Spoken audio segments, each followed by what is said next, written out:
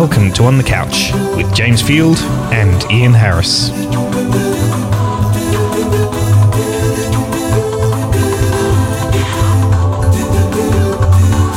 It's episode 126 for the 28th of January, 2010.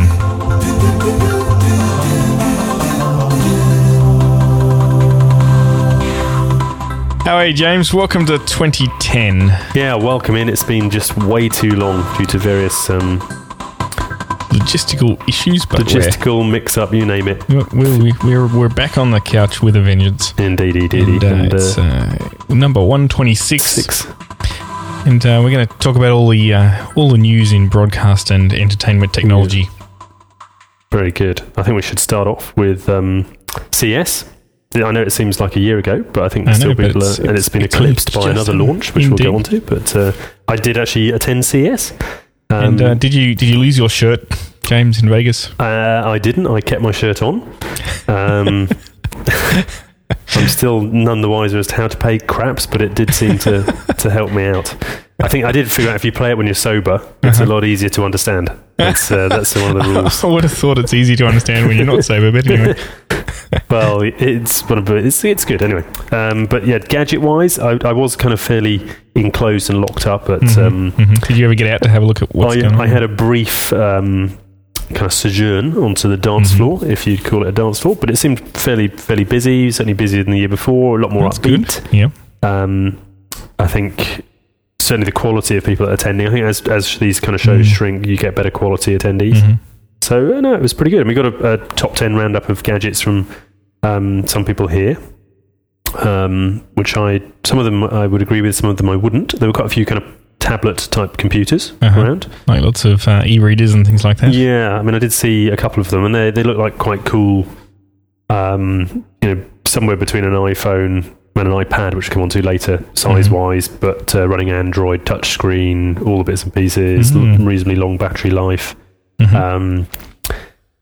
There were a few sort of gadgety things. I think the coolest one was the AR drone, which is this augmented reality. It's like a 4-rotor helicopter. Cool. Which has a front-facing camera and a down-facing camera, and it's got some control circuitry on board, so it will basically hover. But you can control it with an iPhone, so you can use the... That's very James Bond, isn't it? Yeah, you can move. And obviously, you should have a look on the YouTube at the video about it. It obviously is very James Bondy. And you can obviously get live video as well. Cool. As well. So, no, it's quite cool. Apparently, they've got some distribution at Walmart and places like that. So, it's looking pretty cool.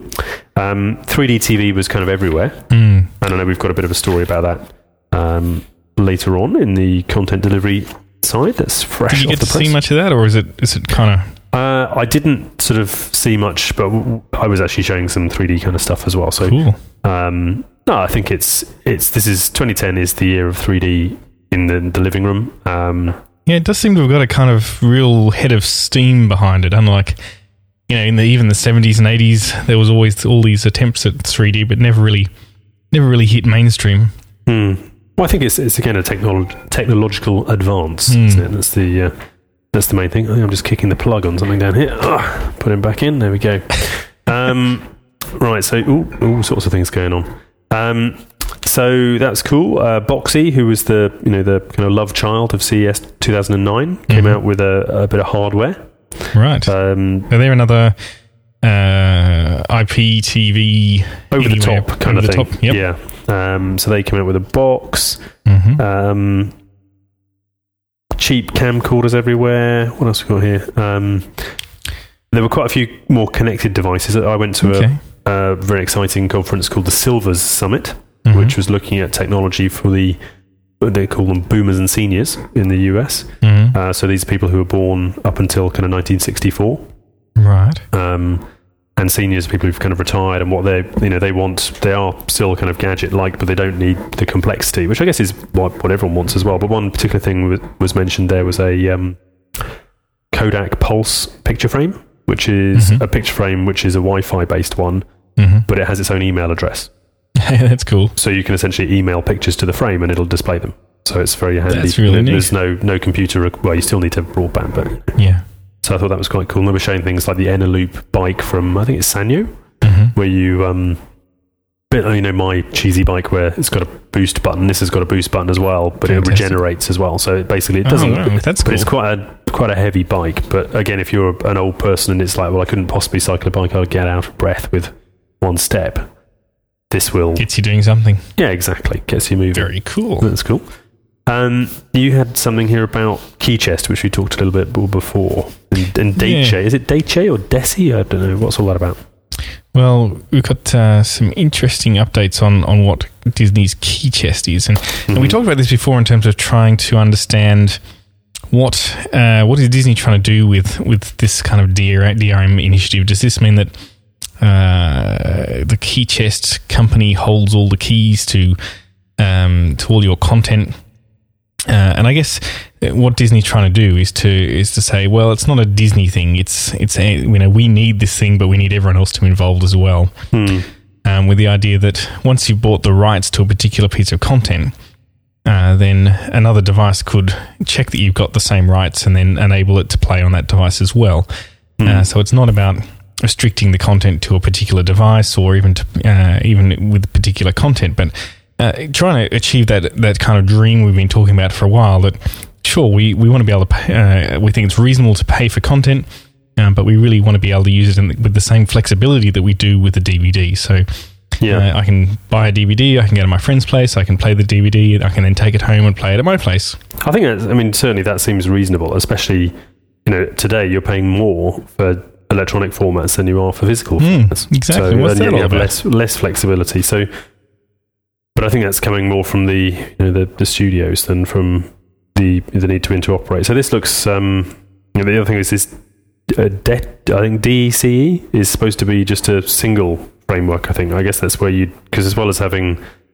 You can issue different keys from a centralized repository. Right. Someone would have to say, well, actually, you've got to have the keys have to kind of look the same as well. You presume at least have some. Yeah. Some sort of common way of describing your rights. How many bits? You've got to have some wrappers and stuff, so you'd know it was a key. Otherwise, it would be difficult to build such a system. But I think it's maybe we'll see some revolutions happening in 2010. We shall possibly. We'll see. Interesting. We obviously couldn't have a discussion without mentioning the Apple iPad, which launched yesterday. Yes, and it's I don't know, James. Are you whelmed? Are you overwhelmed? Underwhelmed? I think looking at I think from a device perspective, if you looked at it purely from a physical device, it doesn't look particularly whelming, I suppose. But I think certainly. Looking to the way that Steve Jobs and Johnny Ive were evangelizing about it, I think it very much will be a bit like the DVR or PVR proposition. Until you've got one, you don't really realize that it's actually a lot easier to use. And of course, that is again. So there was quite a lot of emphasis on this is a very natural way to interact with objects using your hands and things. And I think it's probably more visceral and more emotional. And until you actually play with it, you don't get that. Exactly. It just seems like, why would that be good? But I guess you've got a little bit of that from playing with iPhones and things like that. There was quite who can't say they didn't sort of slightly smile or, smirk when they did their first pinching of something on an iPhone. I think it's, doing it on a bigger scale is going to be quite cool. But there are stories saying, well, it could have been bigger. It could have had cameras. You were retweeting Jason Calacanis' stuff about, it's basically just spoofing kind of telling everyone what they wanted to hear. Yeah, that's right. Rather than what was actually there. It's quite funny. I think, for me, I think the device itself, it looks great as you expect from Apple. And I can certainly see that gap. No, not the gap. I think it's Apple's version of the netbook, really, because these netbooks have taken off. Linux has taken off in this space, particularly because odds on, what a lot of people just want to do is be able to pull up a web page and see what's in the news, or check the cricket scores or whatever on the netbook quickly and easily, and then put it down again. And it's something that's a lot easier on a netbook with a keyboard, type out a quick email, than it is on an iPhone, even these days. And if you can create a device that takes over from that and adds some extra things in there, like being able to, watch videos. Yeah, essentially it is like a big iPod in that sense, because I do believe you do have to kind of tether it and load it via iTunes. Yeah, exactly. So, I mean, it is very much just like a big iPhone. But you can do full web browsing, and there's some specific content for it. You can do the books. I think the interesting mode for me would be there is a kind of a not special, but it's a case for it, which will keep it, I guess, safe. But also you can use it to prop it up or use it in a kind of keyboard mode, so it looks a bit like a keyboardless laptop, I suppose. But and also the price point's pretty good. So at $500, why wouldn't you? Indeed. Why wouldn't you indeed? I think I might. But, I put my name on the list anyway, so we'll wait and see. And I think the biggest jumpstart is all those apps as well. Well, that's exactly the thing. I mean, it's got 50 billion apps already that you can download and use today, which, for any platform is a massive head start. Exactly. And it's also interesting, I think, from a technology perspective, the first use of the PA semiconductor stuff as well. Yeah, so they've got their own processor chip that's running it. And by all accounts, it's a pretty smart device and very, very good performance out of those graphics. So, but I mean, it's not going to be an order of magnitude better than the Intels and ARMs of this world. I mean, they'll have a little drop on them, but certainly the devices I was seeing at CES pretty similar. Right. And there'll be other pads out there, but I think it's the ecosystem, not necessarily the device. Absolutely. It's like saying, well, you can get far better PCs than you can for Apple at the same price, but it's the whole package that's important. Exactly. Anywho, that's the end of the Apple evangelism. Right, content delivery. What's this Popbox Hub? Is this another one of these kind of boxy things? Yes, it is yet another one of these devices. But I think, I don't know. I mean, none of these devices have succeeded so far. Apple's had one. You can see that, with the Boxy's released one. Disney's done one. Blockbuster's done one. Everyone's tried to get their own set-top box into the home, and this is this is Popbox, and they've got pop apps and info pops and all sorts of things. They've gone with the whole pop thing. That's for sure. And they're trying to do HD TV. Now they're working with Netflix as well. And to be honest, I think the only ones that this has really succeeded at is on the Xbox and on the PS3, where you can get Netflix content, do HD. You've got the device already, so it's really just a matter of getting the content to the box. I really can't see the motivation in buying another set-top box to be able to get content into the home when we've got so many of these devices already. Yeah, I guess that's probably true. I mean, you have to be a bit geeky, and I guess I don't know how this is supported on. It does media serving, and if you've got a PC, the price is pretty cheap, though. I mean, to be fair, yeah, $129 is pretty. You can't really argue with that. It's cheaper than an iPad, that's for sure. Yeah, I mean, it's pretty reasonable, and maybe you don't want to have your PC on the whole time. Makes a lot of noise. I mean, maybe this thing's again, it's a bit more unattractive. And the set-top box form factor is kind of something which is generally acceptable. There's true. Lots and lots of pictures in the show notes. It looks very boxy light, to be honest. It does, doesn't it? Extremely boxy-like. And of course, they're aggregating all the content, so yes, you could do it on a PC, but on a PC you have to go and find everything. Yep. Whereas this is offering it to you. So I think that, that should be alrighty. But, I think there is a market. People will buy these. But if it's at the right price point, and they can do things that they do already, but more conveniently, as in do Netflix, but without having to. I don't know. See, James, there's just something so convenient about the fact that if you're a Netflix fan and you get a DVD or a Blu-ray disc through the front door, then it's pretty easy just to pick that up and pop it into your Blu-ray player. And equally, I guess while this device does support 1080p. You've got to get high bitrate. I mean, actually, on that point, you mentioned there's doing some trials in the UK now for up to 40 megabits over DSL, which I guess is like super duper DSL or something. This is BT's Infinity service, which originally the website said I could get it at my place, but unfortunately they've changed their mind now. And this is 40 megabits down, 10 megabits up, and it's kind of fiber to the curb by the sound of it. All right. So when that actually makes its way to my place, then I'll be definitely checking it out. But you're going to need a fair chunk of bandwidth to be able to do 1080p. I think you certainly are. So, I mean, that's interesting. I mean, I just I got a netbook for a friend this week with a built-in 3G contract. Right. And that's doing about 3 megabits download, 300 kilobits upload. That's not bad. In a 3G node kind of thing. That's down here in Southampton, middle of nowhere. So obviously, when I'm at home, I can barely get GPRS on it. But no, it's not bad. It's again, but that's a self-contained media consumption device. Indeed, you got everything you need there. Indeedy. So yeah, I think broadband is getting there, but I think the devices are obviously going to lead that. There will be areas that with the digital oases where they've got super high bandwidth stuff. Yep. So wait and see. Now, we talked about 3D earlier about CES and how it was kind of everyone had 3D. I mean, I've heard some people say a third of the floor space was dedicated to 3D. There were a few announcements that I think DirecTV was going to launch some 3D. ESPN mentioned it.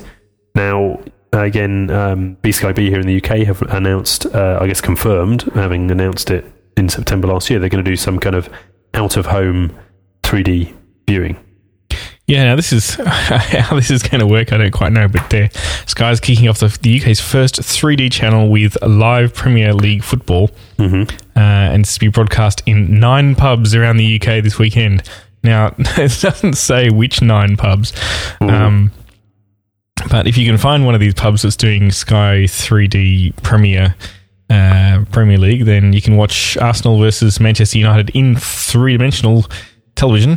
With glasses on with your fellows there. With your mates around, yep, at the pub. Now, I'm not sure that after a couple of beers if it doesn't get better or if it gets worse. It depends on the game, doesn't it? You have to that's true. Literally your beer goggles. Maybe they've probably, knowing Sky, they've probably got some sponsorship in there when they will be calling them beer goggles. Possibly. And you'll exactly. get a pair of beer goggles on. Package 3 pints and a pair of goggles.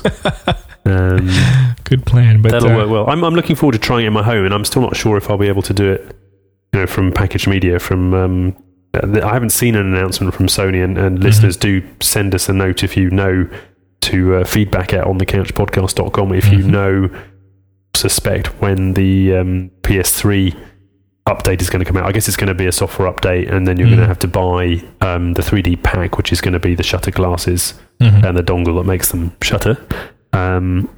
Whether that's going to work on any TV, the jury's out whether you've got the right kind of refresh rates on TVs to cope with it. Well, exactly. I mean, not only that, but I imagine there's going to have to be some sort of configuration or settings, because depending on your television, there's actually 5-7 milliseconds lag between the time the signal pops out of the box and the time it actually hits the LCD.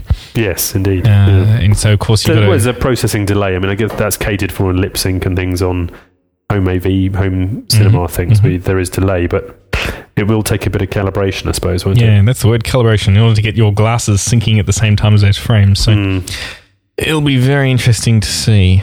Yeah, wait and see. What an exciting time. You can hold off buying a proper television for a bit longer, Ian.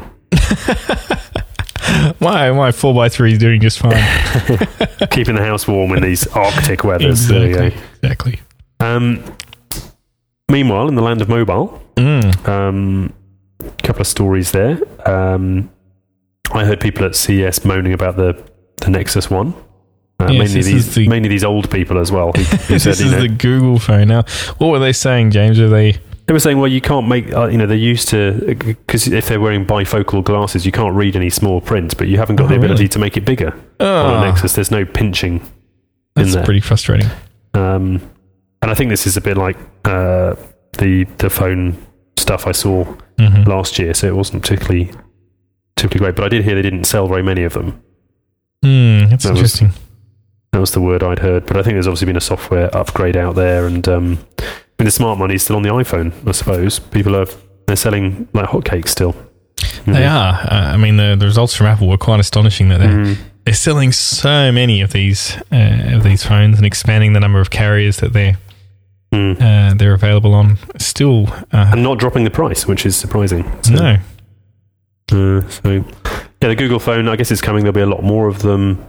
Absolutely. So, is the App Store race done, or will others be coming in there? Well, we'll see. I think, Google's not going to give up here. They're going to keep working at it until they iron these things out. And it does take a long time to get get comfortable with a new platform and to build. I've got Samsung phones going way back, and the old ones, the operating systems, they've tried hard, but there's just wacky bugs in there. And as time has gone on, they've got better and better. So Google's going to do the same thing.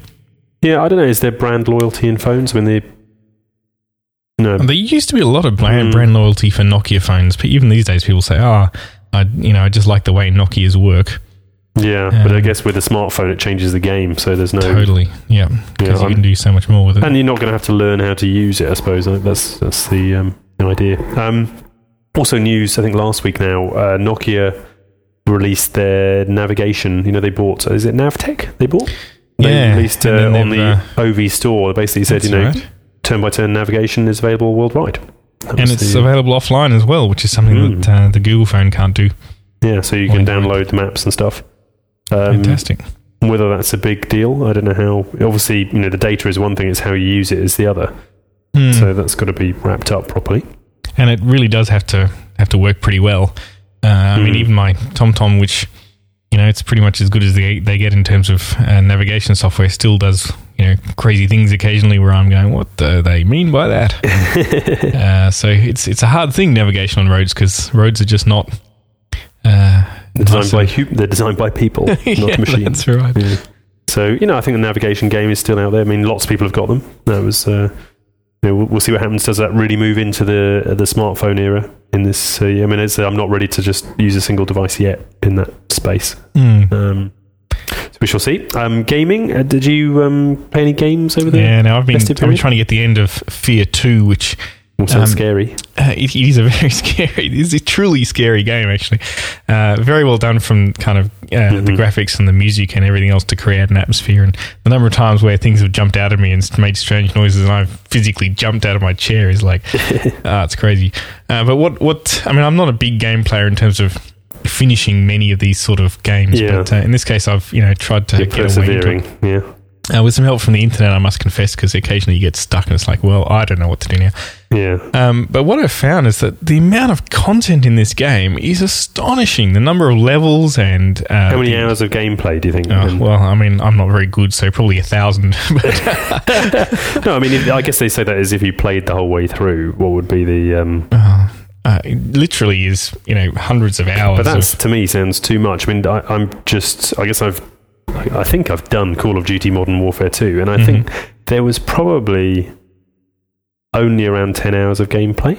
Oh, wow, really? In the basic, the basic kind of run through the game. Yeah, basic run through the game. Obviously, that was on super easy. I play like a schoolgirl kind of mode. No offense to schoolgirls out there. I'm just not very good. And then there's a massive amount of material online and various challenges. Right, okay. So I've done they call it special ops mode or something. That's funny, but amazing game. It is quite stupendous, especially on the old big screen with the surrounding sound. Very immersive. Fantastic. But it is just a shoot 'em up. But it is quite fun, sort of raking Burger King with machine gun fire, stuff like that. It's awesome. it's quite interesting. So I think that's quite cool. Now you had a story about aliens. What's going on there? Yeah, well, James, I think really, one of the concerns that scientists have these days is that we've got the digital switchover happening. Right. This is an article in The Guardian, and what scientists are concerned about is the fact that now that we've got this digital switchover happening, where instead of having some big transmitters that pump out several 1,000 watts of radiation out into the atmosphere, now we've got 75 watt digital transmitters that are directed at the ground. That aliens will soon not be able to hear any of our radio or TV transmissions at all. Wow, so they'll think we were all dead. Well, this is the concern by some of the researchers that have, US astronomer Frank Drake, who's been working on this SETI project for almost 50 years, I guess, in terms of trying to work out... Surely he'll be happy there'll be less noise bouncing back. Well, that's true, but the extraterrestrial intelligence won't be hearing our radio and TV signals and going, oh, okay, there's someone else out there, we should go and say hi. So the concern is that as we get more and more efficient transmitters and we put out less power, our actual radio footprint if I can use that expression. It's just going to be very small. So the aliens aren't going to hear us. They'll miss their soap operas and episodes of 24 and stuff like that. They will, exactly. They've been watching these things for 50 years and they won't know what happens next. I think they'll just call customer services. They're not going to pay a visit to the store, are they? Let's face it. Exactly. It's a long way to come. I also saw some interesting TV research hailing from your old country, Australia, proving that television kills.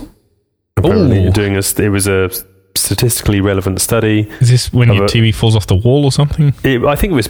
I mean, the premise. It was from the medical journal of physiotherapy or something. And basically, it's saying if you're watching TV, you're sitting on your ass doing nothing.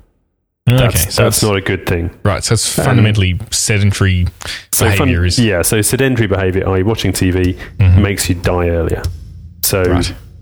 Taking the little jump, watching TV, sedentary, dying earlier. Oh, okay. So, chop out it's more of the reason rather than the actual. I see. TV isn't exactly killing us. So, I think TV's got a few more legs in it yet. Quite how it's delivered, that's the jury's out on. But you can watch it on your iPad when you're running around. Well, exactly. You can strap it to you. That'll probably kill you when you walk in front of a car. That's going to be the. It's probably more likely. Yeah, exactly. Yeah. Exactamundo. Well, be careful watching that TV, James. I will. If you do get to sneak in and watch a 3D, go and search for a 3D channel in the pub. Do let us know. Send us some feedback at OnTheCouchPodcast.com. There's got to be a tweet for that. Absolutely. I'll be looking out for that one. Brilliant. Well, thanks for listening, everybody, and we'll see you hopefully sooner than the break we've just had on next week's podcast. Indeed. Well, it's bye from Ian. And bye from James. Cheers. Bye.